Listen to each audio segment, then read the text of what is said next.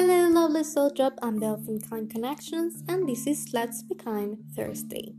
Today, I want to let you know that it's okay to let go of people who are toxic.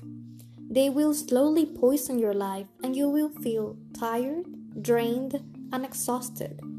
So, instead of going that path, you should let them go. I know it's hard to let go of someone you once loved, because your brain keeps reminding you of all the great times you had together, of all the great memories you shared. But if right now your relationship with them is more toxic than positive, you should really let them go. No good time will overcome the injuries they're leaving you right now.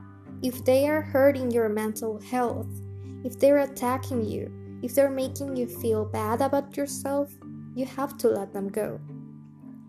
And you will tell me, but they are my family. They are my friends. I can't let them go. They are surely good people. I mean, we have spent so many great times together. I can't let them go. But you can. You can, because your mental health is more important than any relationship you might have with them. If they are poisoning you, you should really let them go. Don't feel guilty. Don't feel bad because of setting boundaries. You could try doing that first, telling them how you feel.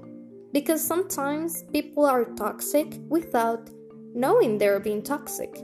You can talk with them. But if you see that they don't care about how you feel, about how much they are hurting you, it's time to let go.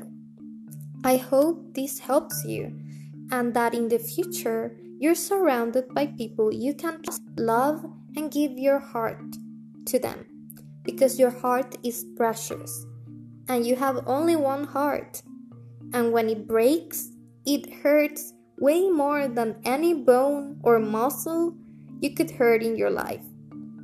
So please take care of your heart. Take care of yourself.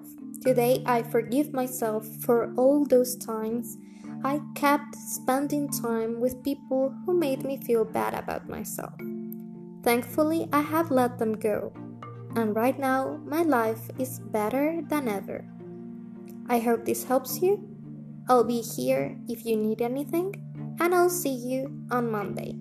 Stay home, stay safe.